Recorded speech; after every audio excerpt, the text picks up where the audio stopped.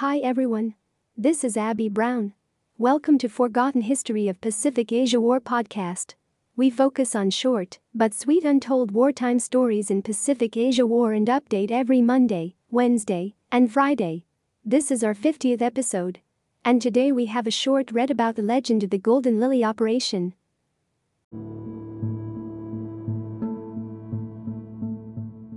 Rumors of hidden treasure from wartime loots locating in the islands of Mindanao, Philippines, have been around ever since Lieutenant General Yamashita surrendered to the Allied forces after he lost the Battle of Manila in 1945, which marked the end of World War II in the Philippines.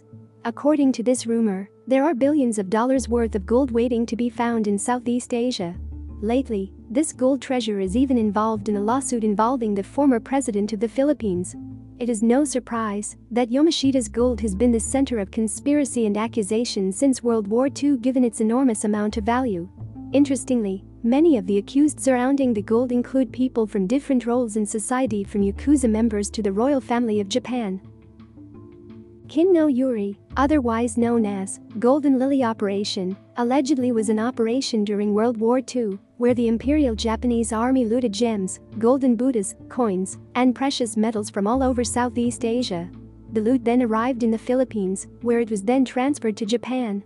However, toward the end of the war, the Allies started gaining control over the Pacific, and in order to protecting their loot, Prince Chichibu, the brother of Emperor Hirohito, hastily built 175 tunnels all over the Philippines to protect the crates of wartime loot.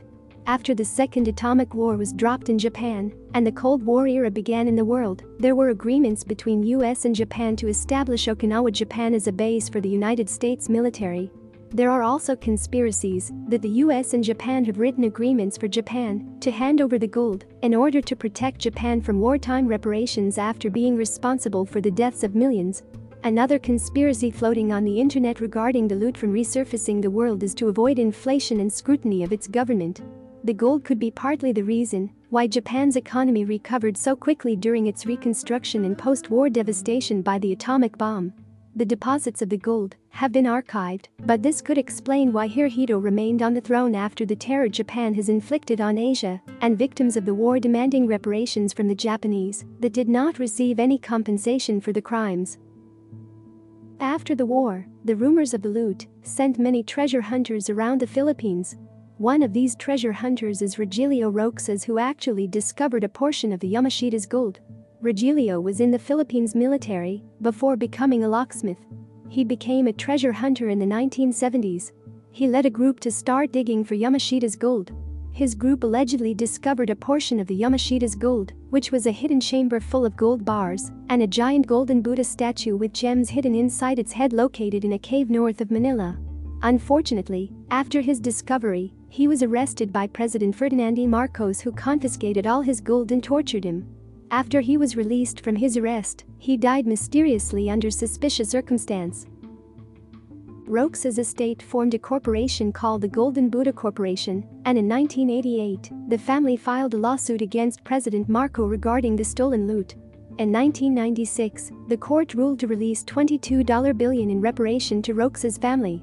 Given the complicated situation of the gold as a universal plunder from all over the world, if it should be returned, it would be an international effort by the United Nations to redistribute whatever it is left over after all this time after World War II.